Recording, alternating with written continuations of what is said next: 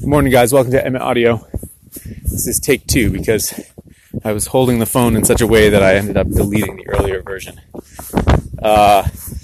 So I had a heck of a time getting the kids out the door to catch the bus this morning. They were doing great right up until when they went upstairs with 5 minutes left to brush their teeth. And I heard them standing around doing this comedy routine about how there's 3 ways to get peanut butter out of your mouth that my wife had taught them last night. And I realized that it was like they had 1 minute to get out the door, they hadn't brushed their teeth, and they'd just been standing around doing this comedy routine with each other. And so I got them moving, and as is often the case, the younger one started to get upset and tear up when she feels, overwhelmed with how fast things all of a sudden are picking up. And she hadn't brushed her teeth, she said, because she couldn't find toothpaste. And then she got distracted by this other thing. So I said, now is not the time to get upset. Now is the time to figure out what it is that makes the most sense to do, and you're going to go do it. And I said, do you know where toothpaste is? No. Then brushing your teeth with no toothpaste is better than not brushing them at all. Go do it. And she did it. The older one, who had brushed her teeth, came downstairs. Come on, dogs! And she was trying to find herself a snack. And she kept proposing these different snacks that were going to be too complicated to achieve in the 30 seconds that she had. And I kept saying, no, grab an apple. Can I do this? No, grab an apple. Because that's all she had time for. She didn't have time to get out some aluminum foil and get a cold piece of pizza from the night before. Like, she didn't have time to make a little baggie of something. She just had time to grab the thing that she could grab. And that was that. And when we were standing down, waiting for the bus, I talked to them about the idea of triage. And the idea that sometimes you don't have time to do the thing that you want to have time to do. You don't have time or resources or energy, but usually it's time to actually achieve all the things that you were hoping to do. And in those circumstances, it's crucial to be able to identify the things that absolutely have to happen. I have to get on the bus, and make everything else compromise so that you achieve that most important thing. Now, it's crucial for my kids to learn this, even though it's hard sometimes for them.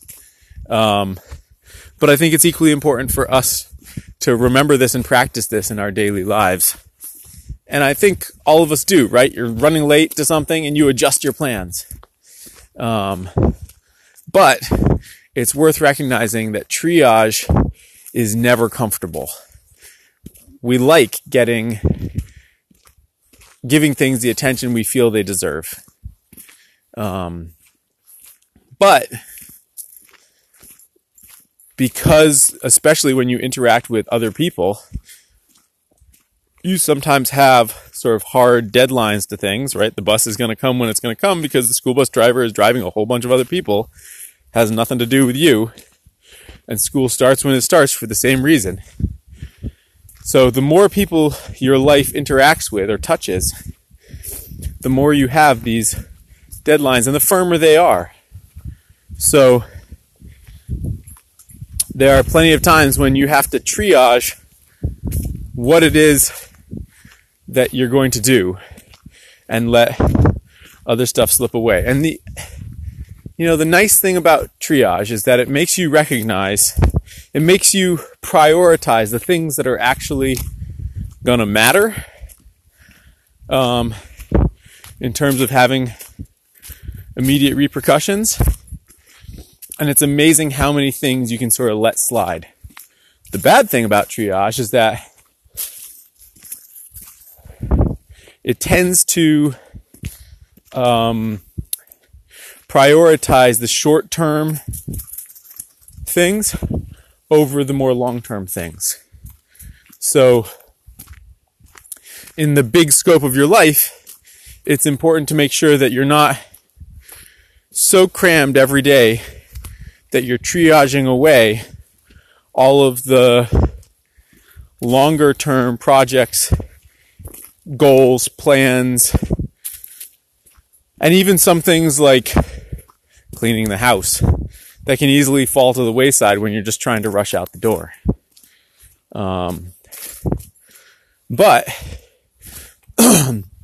at least for me, because was raised in a family where you weren't on time unless you were 5 minutes early. Especially when it comes to inconveniencing someone else. The biggest thing that you can do to make sure that that imbalance doesn't happen in this act of triaging is to be realistic about how much time you have and how much you're trying to fit into it. And then what you're trying to prioritize. I used to work for a nonprofit land organization that protected a bunch of land, and they were pretty big in the state. And I usually could avoid going to regional meetings, but one time they were at the property that I managed, so I sort of had to be there. And we were asked, everyone in the room was asked by the higher management to brainstorm ways to fit everything into the time that we had with this increasing demand of interconnectedness. And everyone was saying things like, oh, there's all these apps that you can use to help you manage your time, and there are ways that we can, multitask, and there are ways that we can leverage, data to help us make better decisions. And I was the only one, and I got completely ignored, who raised my hand and said, I think we just need to be really clear about what our priorities are and not try to do too much. And if we're really clear about what the important priorities are, I didn't say this, but if we triage what the important priorities are, not just what needs to happen to meet someone else's deadline, but what we need to do, what's actually important for us to do. And then we carve away all the stuff that's not important, we triage, we'll end up in a much better place without having to make awkward compromises of stretching ourselves thinner and thinner and thinner. And of course, well, I shouldn't say of course, but that did not go over well. And needless to say, I don't work for that organization anymore.